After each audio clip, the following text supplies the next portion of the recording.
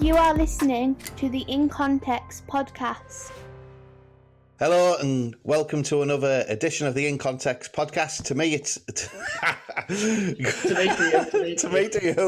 leave that on.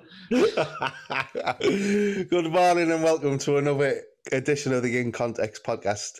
This morning it is me and Graham Thompson from Cleckheaton, and we are going to jump on the bandwagon. There's nothing better than if you've got nothing to talk about, jumping on the bandwagon. And this week's bandwagon appears to be Mark Driscoll. I think it's your favourite preacher, wasn't it, Graham? Oh, yeah, absolutely loved him. I listened to the grand total of one sermon. So, yeah, couldn't get enough of him. Only because a bloke was going on about it and he said it's vital for his marriage prep. So, who was that, sorry? Well, this lad that I were discipling at the time, he says, I've listened to this sermon about sex. You've got to listen to it. There were a load of jokes about sex that weren't that funny, as I remember. Yeah, well, it didn't come as much as a surprise to me when stuff came out about Mark Driscoll, and I don't think that's because I'm majorly discerning. It's probably because I'm judgmental and cynical. So it doesn't come much as a surprise to me when anyone falls, because A, I'm very judgmental, but B, I know how much my life's hanging by a thread. So for me, I'm kind of coming in to this discussion not on the side of Mark Driscoll, but with some kind of empathy and sympathy for him.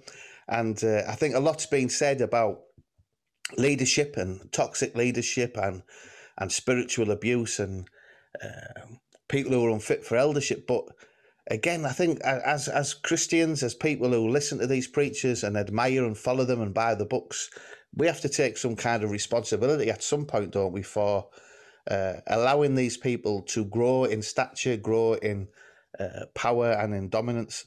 And I feel by saying that I'm at risk of offending people who have been hurt and abused by these people, which I'm not doing that. I'm talking about not the people who've kind of been victims of these people, but people who have helped get these people in the position of power in the first place. What would you think of that, Graham? Yeah, I think as people who are called to shepherd the flock, we have a responsibility to, as pastors and that, we have a responsibility to help our folks be discerning. Mm-hmm.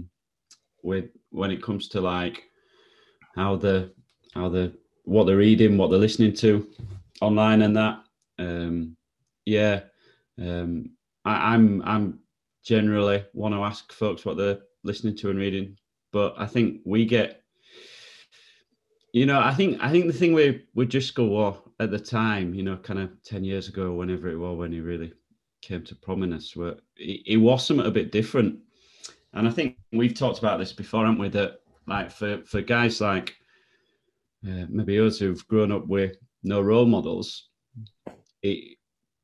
maybe to some people like that, it really appealed because he was something different. He wasn't the academic, kind of guy talking.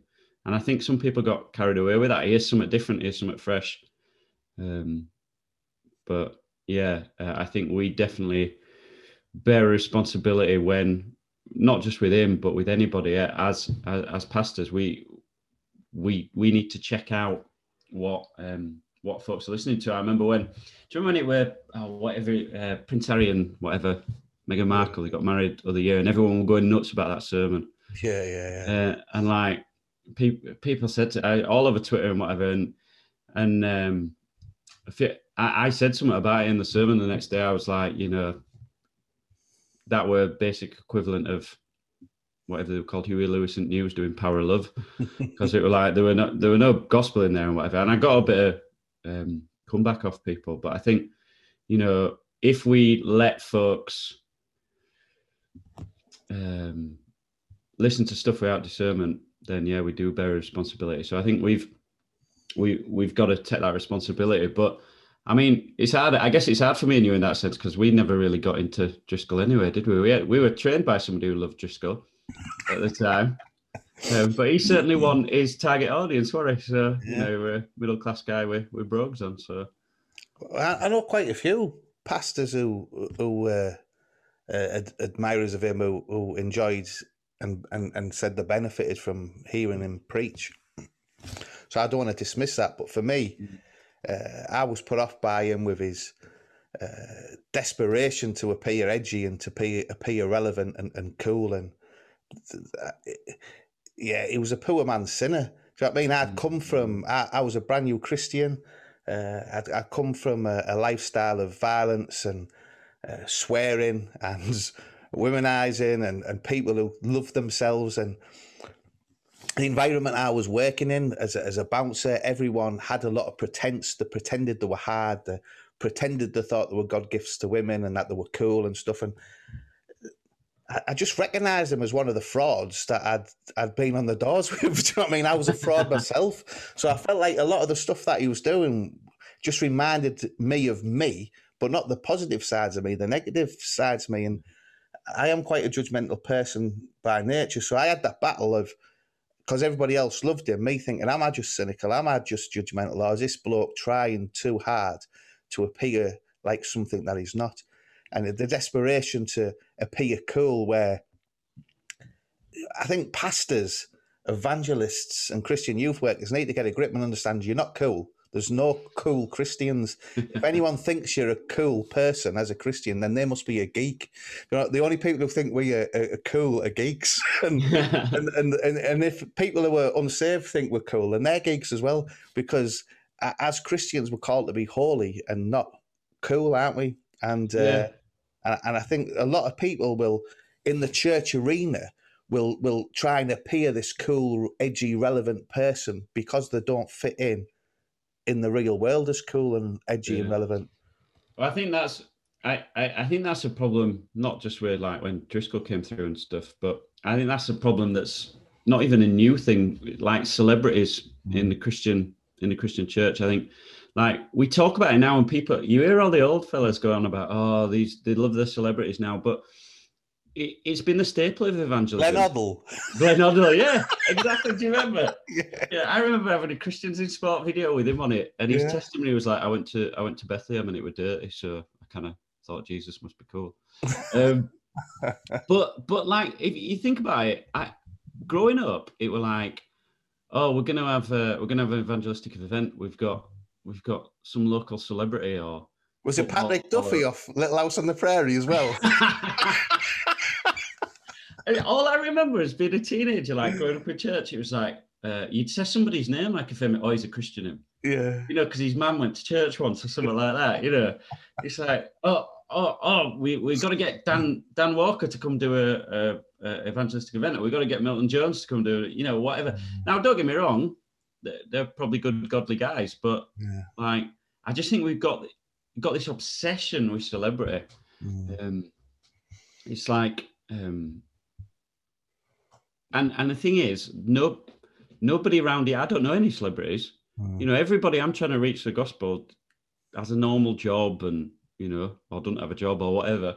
And like, what's a celebrity got to do with their lives? But as Christians, we love it because we think it makes it cool. You know, the other year when suddenly Kanye West was the best rapper ever, you know, all these people playing the new Kanye West album to their kids, and then, you know, Gold Digger comes on and they're like, oh, maybe you shouldn't listen to that. And I just think, we've got this obsession with celebrities, and we'll forgive people heresy or whatever because we think they're cool. And what we've done is we've forgotten, you know, 1 Corinthians 1 and 2, that basically the church is made up of losers. You know, not many of you are rich or wise or whatever, because God's chosen the weak and the foolish things of the world to shame the wise. And what we don't like being is we don't like being a loser. And that's like the opposite of the New Testament.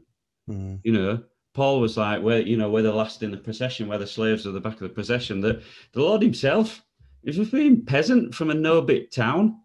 And everybody, you know, he was all the disciples, poor, rough northern men who like, when they went to Jerusalem, all posh fellas were like, well, you don't talk like us. We can't understand you. You must be a Galilean. You must be without Jesus. But we have this obsession with like cool people, and, you know, oh, he's got bestseller in America, and who cares, you know? And I think we can get run away with that. I mean, I must admit, I was prejudiced straight away with Driscoll, because he came up and he says, if you're a man, you know, to be a man, you got to like flipping MMA or whatever. I prefer boxing, love. So, you know, that were what got me. Were straight away that, you know, there were categories of what it was to be a man. They were like, you got to roll around in your pajamas like you like doing. I don't really fancy it. Yeah. I don't really like that. I prefer two blokes just punching each other. Yeah, and I think, but I do think that's a real issue, that our discernment, even as pastors, sometimes can go out window because we think somebody's a bit famous or a bit cool, or and I think we got to watch ourselves, because we do it in all sorts of ways, you know.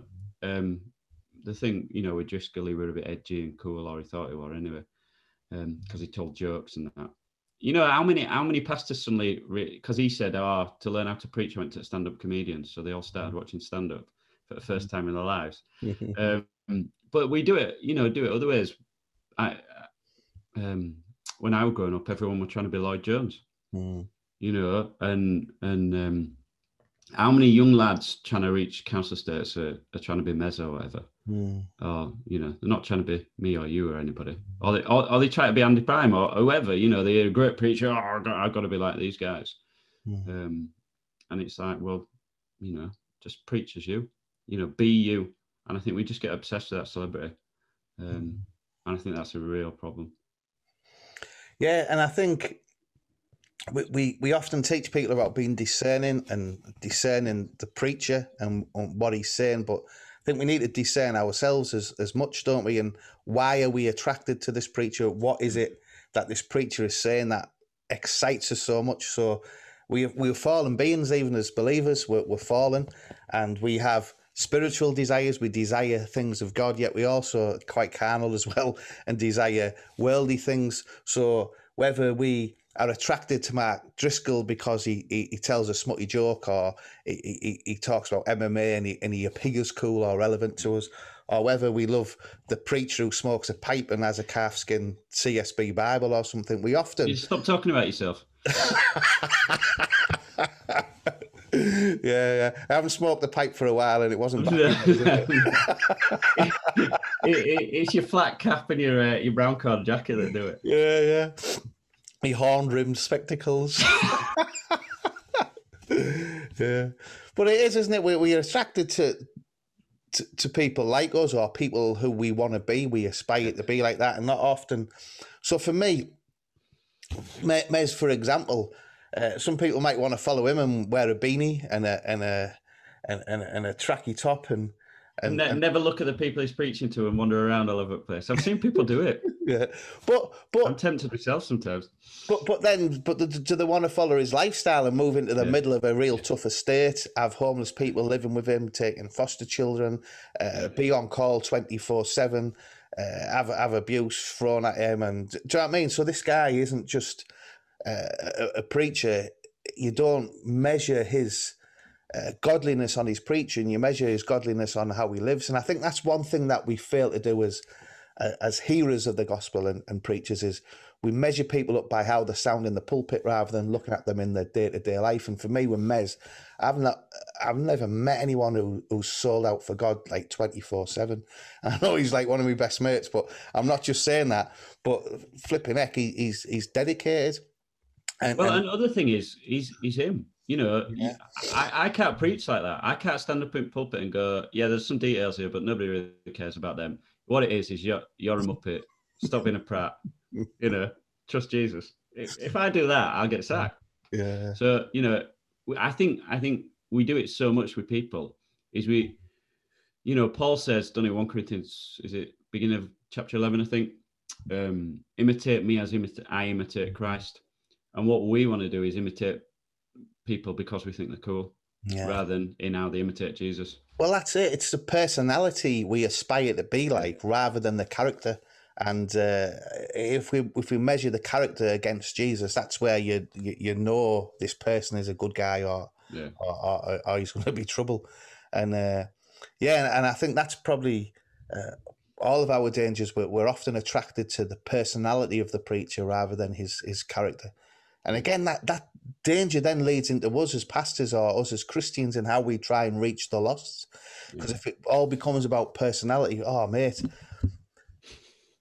this, forget about women. I heard the Plumcast podcast a couple of weeks ago. It might have been months ago now, but they were talking about a women's conference. I can't remember which one it was. I don't think they actually mentioned it by name, but they just mentioned how difficult one of them found That's it. because they're more polite than us. So like we'd have named and shamed it. It's like they have. Oh, but I've been to several conferences for men, and it was embarrassing. It was like, let's imitate the world as badly as possible. Let's get a load of men who aren't allowed out by the wives to have a night away and drink a can of lager for the first time in 30 years by a bonfire and like dress up as sumo wrestlers. And I was like, went to these conferences, I was like, what's this about? Do you know what I mean? If I wanted to have a drink with some men, I'd go with my mates down the pub. I've come here to learn about Jesus. If I wanted a fight, I've left this kind of match stuff behind because it's nothing, it's pointless. But that's the thing as well, innit? You could get a better fight, or you could have a better beer or whatever with your mates. So it's like when we try to be the world, they do it better than us because they are the world. Better company. Yeah. The only reason we're united is through Jesus. Half the people we socialise with, we wouldn't do in the real world because we're not the same.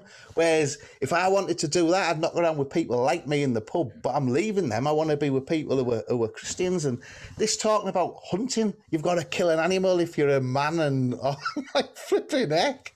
Like show me in the New Testament where Jesus was going around like shooting deer or something like that, pulling out a Rambo knife. But it shows again, doesn't it, the importance of critiquing all our cultures. Yeah. You know, so I think I've just read with a mate Shailin's book about ethnic stuff. You know, New Reformation about the race relations and stuff, especially in the States and whatever. But one of the things he's talking about, well, it's probably too complicated to get into now, but we should be looking at ethnic sins in terms of biblical sins, so idolatry and hatred and all those kind of things, rather than just labeling everything racism. But I think we do the same with culture, and I think we can idolize a certain culture, you know, and we idolize that worldly culture.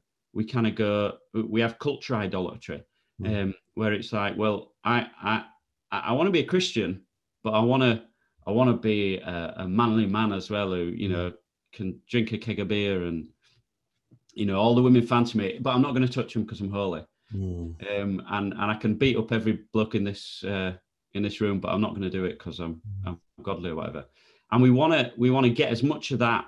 We want to stay as close to the line as we possibly can. And so I think that's why sometimes guys like Driscoll are attractive, because actually there is a part of us that wants to get as close to the line of sinfulness as we can, and still yet remain godly men, kind of thing. So we are attracted to that, I think. And do you think that comes? So that was the opposite to me, and I'm wondering if there's an inadequacy that comes from growing up in a church, which is probably dominated by women, and dominated by a middle class culture where it's quite comfortable and risk averse. Whereas for me, none of that attracted me because I'd been fighting since I was a kid. I hated it. It petrified me every time I got into a fight. It just brought huge fear to me. And then even after the fight, there was a constant fear of repercussions. This drinking, like, I was like, flipping heck, I was drinking a bottle of vodka and 10 pints just on a quiet night. I used to manage a pub. Do you know what I mean? So that was to get you sober, wasn't it? What I needed to learn I didn't need to learn how to drink or to fight. I needed to learn how to be responsible. So when my daughter's ill, that I don't run to the pub and hide behind a bottle. How do I pray for my wife and be strong for her and my children when we're facing a tragedy instead of being irresponsible and running off? Or how do I be a gentleman? I could scream and shout and intimidate. I used to work on the doors, but how do I comfort somebody who's suffering or struggling? And it's these characteristics of Jesus I needed to learn. Gentleness, lovingness. Real strength isn't banging your chest like a King Kong. Real strength is dying to yourself for the sake of others. And none of this was ever taught.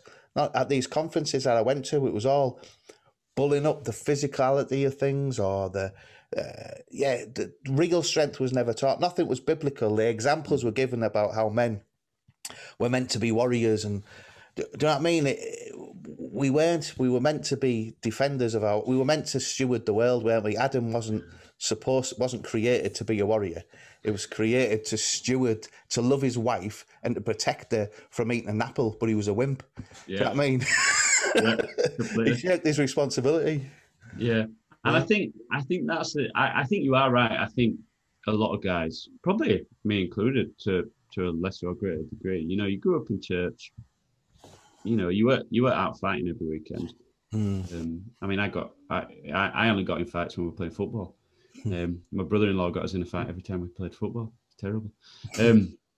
But you know, perhaps if you never experienced that, and you know, there's a safe way to do it. You know, it's like why do people do them kind of indoor parachuting things? You know, where you go and it's like because you don't have to go up and play with it, but you can get the thrill. And I think there's a bit of that. So I think for guys maybe who've lived quite a sheltered life in church and stuff can be attracted to that kind of thing.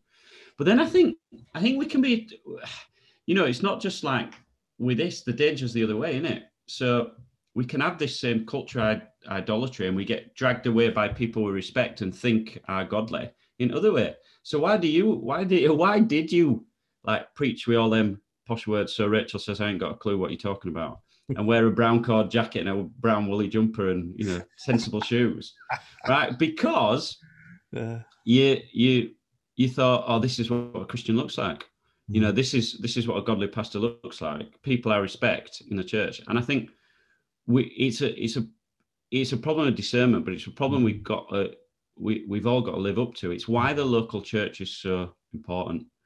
Because whether we're growing up in the church as kids or whether we're new Christians coming into the church, we need a diverse group of blokes and women, you know, but particularly as men, we need blokes who we can look up to and say, this is a godly man, but he looks very different to him. You know, he goes to the gym every day, but he sits and reads his book and whatever, but they're both godly men and they interact and they love each other and stuff. And it's why there is such a problem for me. I've always had a bit of a problem with this kind of celebrity pastors thing of, you know, I listen to this guy on the internet and he's awesome. And I read this guy's books and he's brilliant and blah, blah, blah, blah, blah. You know, whether these guys are dead or alive, it's like you were saying before with Mez, you don't see him live. And if all you see is this guy on the internet preaching or this guy, in his book or whatever, whether it's somebody like Driscoll trying to be worldly and cool, whether it's some kind of academic Christian who's, you know, tells you all the theology or whatever, if you don't see him living, you need those models in front of you of diverse groups of people to look up to and role models and to show you that godliness looks different in different cultures in different ways and stuff. And it's why we've got to build godly, diverse churches that are unified on the gospel. And again, it's the same thing with we create celebrities out of drug addicts and who've become Christians or violent offenders or anyone who's coming from a background that's unique to the current church model. And that creates the same danger. And one of the reasons why I dressed the way I did when I first started preaching was you assimilate, don't you? But another reason was I wanted to be taken serious as a preacher, not as this bloke who only talked about council estate ministry or share my testimony about being a drug addict. So it was wrong because you shouldn't have to dress for people to take you seriously. Do you know what I mean? Dress like a boffin. But I wanted to be taken serious for what I had to bring through God's word, not just from my past or my background. And the frightening thing for me is so many people who've been Christians 5, 10, 15, 20 years are still going around sharing that story of what happened when they were saved, when by now they should be preaching the gospel. And I've heard so many stories of when you look at some people have not grown from when they were first saved because they're still living in the past. For me, the danger for me sharing my testimony was I started to fantasize about my past. I started to think it was cool and I started missing it. And I'd share stuff that glamorized offending or drug taking or violence or hedonism. And one of the reasons why I stopped sharing my testimony was I shared a testimony in a church once, and a couple of years later, this big roidhead came up to me and said, "Oh, I want to thank you. You're the reason why I become a doorman." I want to thank you because I heard you share your testimony and I got saved. He heard my testimony and I must have glamorized it that much that he thought, I want to. And he was in a church, youth group, and he ended up walking away and pursuing the life that I'd left behind. So for me, again, how we use testimonies is so. The biggest testimony I can hear is that testimony of a sinless God man who comes to earth, lives a perfect life, dies a perfect death, is resurrected 3 days later, ascends to heaven, is going to return. That's the only testimony we need to hear. I mean, when I was a young Christian, I was always worried that I wasn't a Christian because the only testimonies I'd ever heard were I were a terrorist, or I were adulterer, or I were clubbing every night, or just whatever. That's all I'd ever heard. Yeah, we had a lady at our old church who used to call them sin sharing testimonies, because that's all they are. And I would just like, well, I can't be a Christian then, because I haven't got all these, I haven't got a definite time where like there were bright light and suddenly my life changed completely and I stopped drinking and all this sort of stuff, And I thought, oh, well, mustn't be a Christian. And I think it comes back to that celebrity thing again, doesn't it? That we make celebrities out of people. And the hero of the story is me for turning my life around. And the hero of the story is Jesus, right? And yeah, so I think that's whenever the person becomes the center of attention, that you've got a real problem. And I think that were kind of some of the problems with Driscoll, certainly with people that I were interacting with. It was like, well, this guy, he teaches right, and he teaches in a way that's accessible.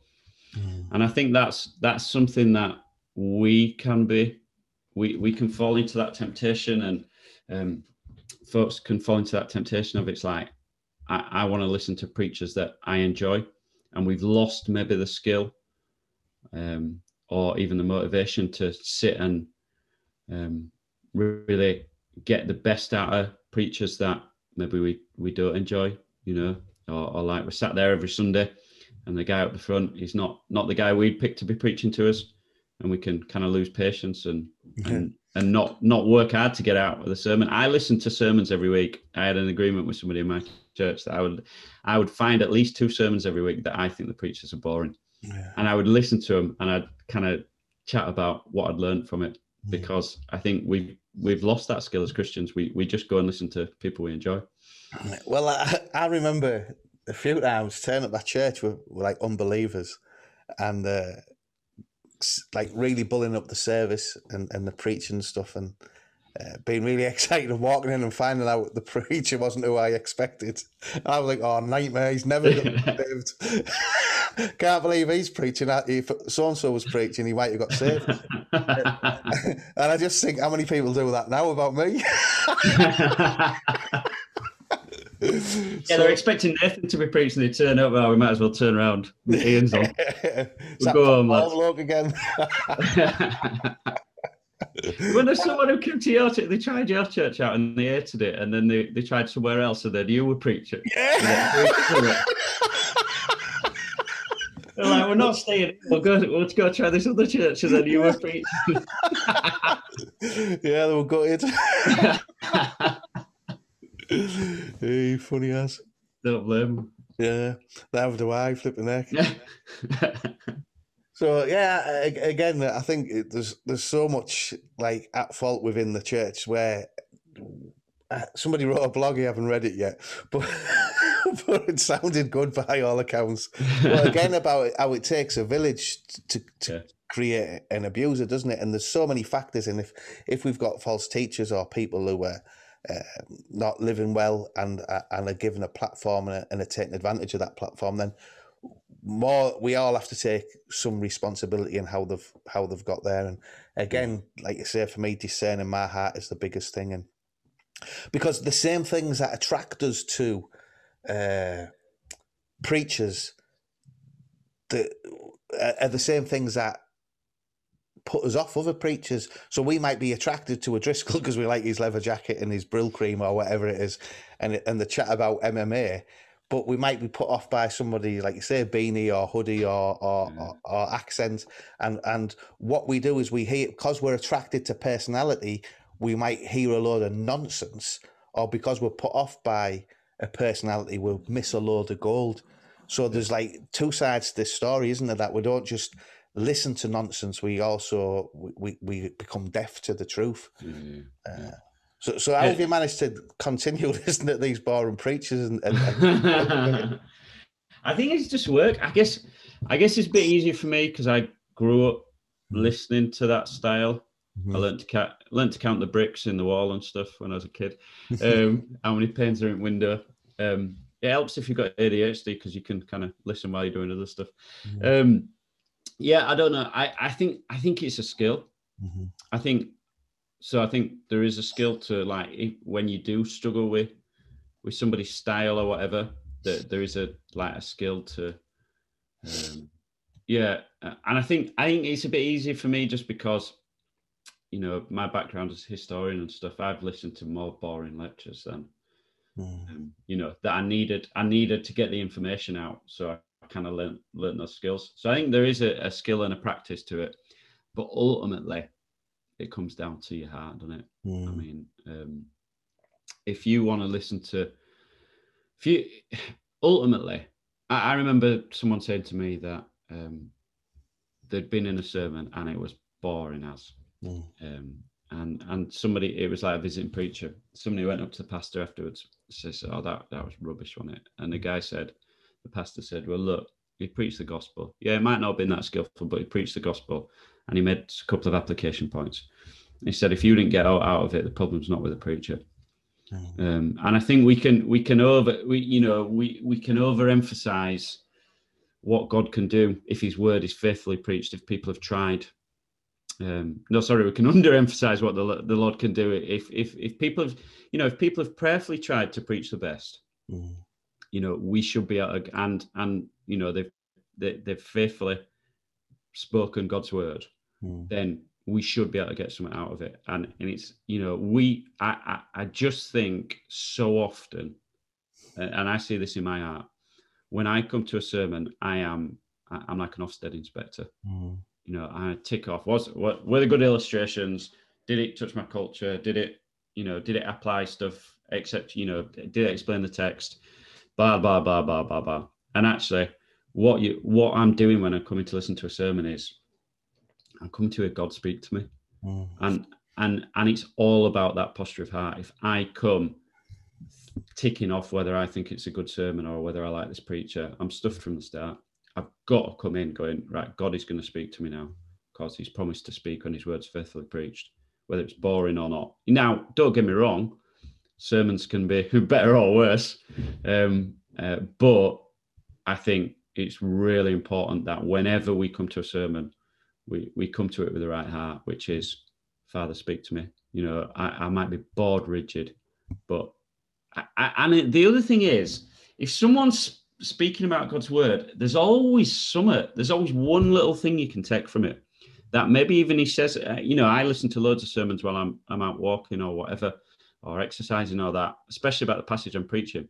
And it's like, it might not even be the guy's point, but it gets my brain off thinking on a tangent, and the Lord really speaks to you about that passage. And I think, well, God's used His word, you know, and so I think we've got to work at learning those skills, but more importantly, we've just got to get over ourselves and go, yeah, it's not perfect for me, but it's not about me. It's about the Lord speaking to His people. And it's about the message, isn't it? Again, what I've learned and kind of been convicted by is how often did we tune into Boris at the start of this pandemic? It was never, ever entertaining what he had to say, but it was important. We all thought it was life or death.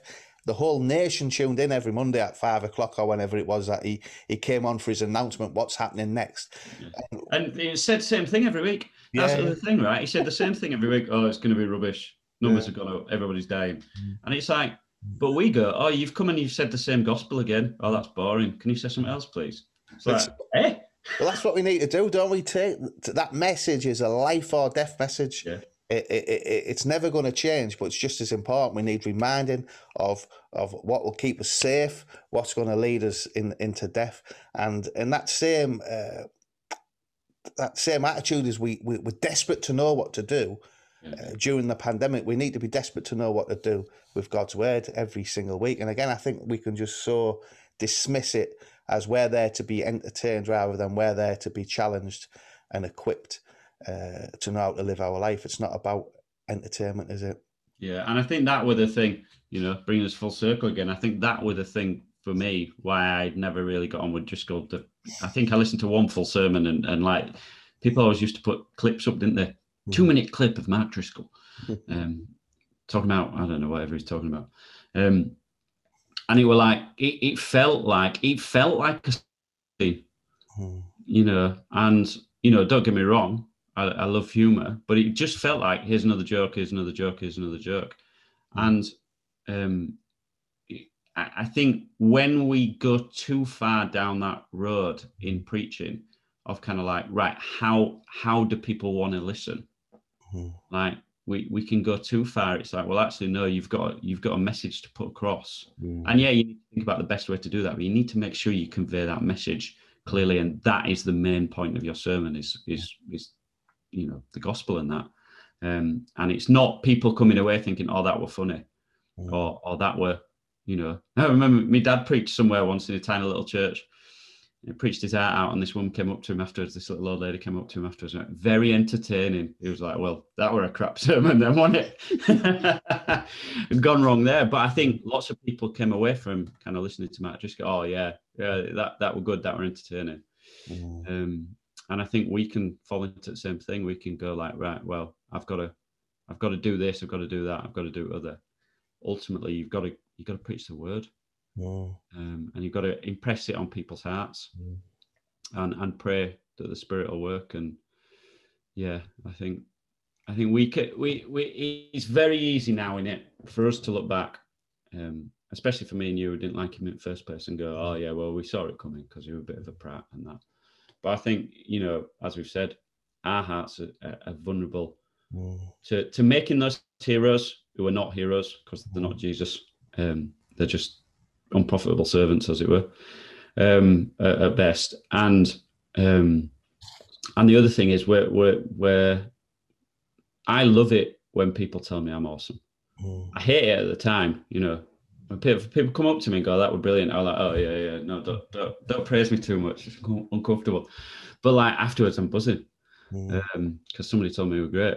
Now, don't get me wrong, encourage your preachers, but my heart is so tempted. Like if you tell me something's good, I'll do that more because I want you to tell me, it's like getting sweeties, isn't it? Dog treats. Your dog will do out if you give him a treat. And I think we're the same. We'll try anything to get people to tell us we're good. That heart's in me. And that's the thing though, isn't it? We often try things that like we'll get the 5 solas tattoo like I've got and think, oh, Anna cool, or we'll see how much we can bench press or memorize Psalm 73 off by heart, or we'll do so many things. Go to the right coffee shop, post videos of us on our BMX or whatever, trying to like show how and relevant we are. Yet no one's been saved by tattoos or bench presses or flipping bunny hops on a BMX, but they've been saved through the faithful preaching, through faithful prayer, and through a consistent godly life in the community that you're witnessing to. And it's hard to live a consistent godly life. I struggle with that the most. I struggle with prayer massively. I can bang a sermon out in 2 hours and shot a load of jokes in and wing it every now and again. But what I can't wing is living a godly life. That's where that fail on that daily. I fail on my prayer life daily, and these are the areas we need to develop, not our biceps or our tattoo collection or our skills on a flipping football field or wherever to appear relevant. And I think that's another reason, isn't it? It's easy to appear cool and learn the floss. It's not for me, mate. It's a lot easier doing the floss than it is living a godly life, I'll tell you that. Well, yeah, it's still beyond me, mate. That. My lad says to me all the time, "Come on, Dad, you can even do it floss." I'm like, "Fucking, I try it now. It's not happening." Well, I just want to be clear that doing the floss, doing a bunny hop on a BMX, or doing bench presses isn't ungodly, but they aren't the way. Do you know what I mean? They can be used by God, but without that prayer life, without that godly life, it's all in vain, isn't it? And well, it's about doing those things in a godly way, isn't it? yeah. So I've always said, like I said, bit of a boxing fan.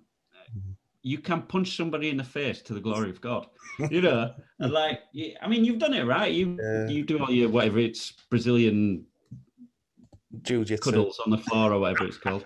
But I wouldn't want to do that. But you can do it to the glory of God, and it's about doing all of that sort of stuff. It's all about your heart, isn't it? It's like, why are you wanting to build your biceps up? Is it so you can look in the mirror, or it's so like when you turn up to preach somewhere and they're like, "Oh, this guy's cool because he's ripped," or whatever. If you're doing it because you go mental if you don't do exercise, then and you're doing it to say, I am looking after my body, and if you join a gym because part of the reason you're there is you get to chat to people and build relationships and stuff, brilliant. And if you enjoy it, do you know what I mean? Yeah, people in the gym who hate it are there out of because they want to look good but hate it. Well, if you enjoy it, then praise the Lord, isn't it? It's doing it for the glory of God, but not to appear relevant to a world that we're supposed to be irrelevant to. Do you know what I mean? You're not going to anyway, because at the end of the day, whatever gym you go to, even if you go to a tiny little gym in a nowhere town, there's going to be somebody bigger than you, with a smaller waist than you, better looking than you. There's always going to be someone cooler. Mate, I go to Greg's and somebody's slimmer than me in Greg's. You go Weight Watchers and there's someone with a smaller waist than you. Hey, funny as. But I think that's the thing. It's like, ultimately, I was talking to somebody about this the other day. I think it comes down to who we measure ourselves against. Yeah. So, like, when we think Christians are cool, we're measuring them against that. Ourselves or the people in the church with no friends or whatever, or whoever. Or we're not measuring them against, somebody's a good footballer. We're not, we're measuring them against. I do this all the time. You play five-a-side. Oh, I've still got it, lads, because I've just run rings around these young lads. Like, I'm measuring them against themselves. Half of them have never played football before.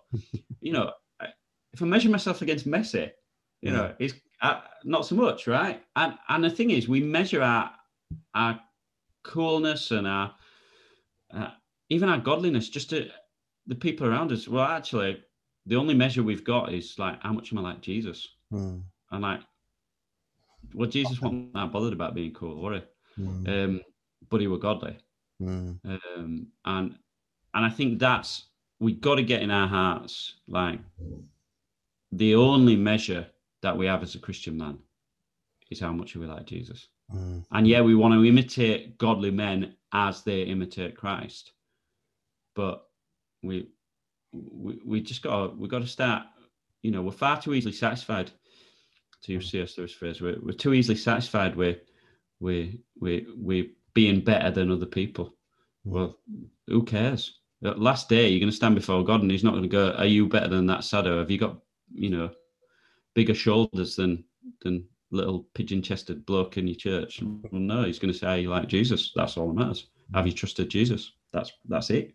And we need to lift our eyes more. Stop looking at each other in that sense, and start looking at Jesus a bit more. Yeah, I do any road. And what a place to end, brother. Great. Yeah. Great. It's been a good conversation. It's been interesting. I haven't had breakfast yet, so I might go to Greg.